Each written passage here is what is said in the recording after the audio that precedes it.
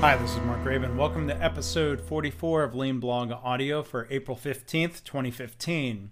Today's post is titled, Why is the Hawthorne Effect Nothing to Brag About or Hope For?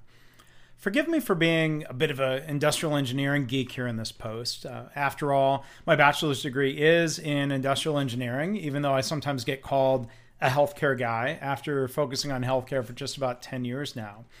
One of the things we learned about in our IE organizational psychology class was something called the Hawthorne effect. In the past few months, I can recall maybe 3 different occasions where somebody referred to the Hawthorne effect in a positive light, as in, quote, we'll have to see if the data improves. Maybe we'll get the Hawthorne effect. Now, people have meant this in a positive light in the context of the flow of the conversation. I remember somebody almost bragging that the improvement in an area was due to the Hawthorne effect. Well, I cringed because the Hawthorne effect is not really anything to hope for. I've had to remind people that the Hawthorne effect is not really a positive thing. Well, why not? Well, as the history explains, the Hawthorne Works factory near Chicago back in the early 20th century showed higher productivity when the lighting was brightened in the factory. But the effect faded after the study was over.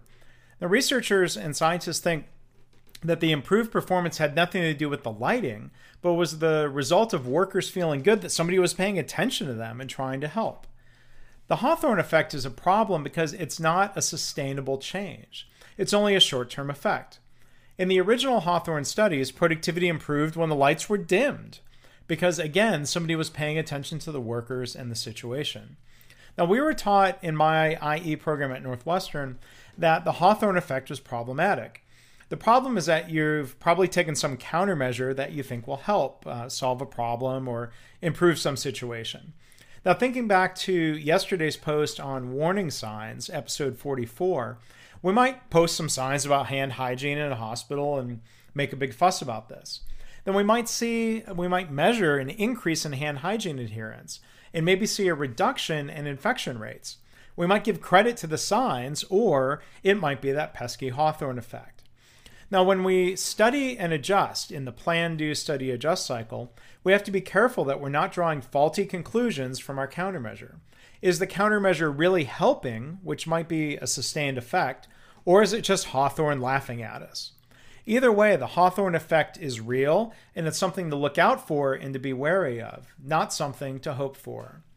If you'd like to read this post or link to it, you can go to leanblog.org/audio45. And if you'd like to subscribe, go to leanblog.org/audio.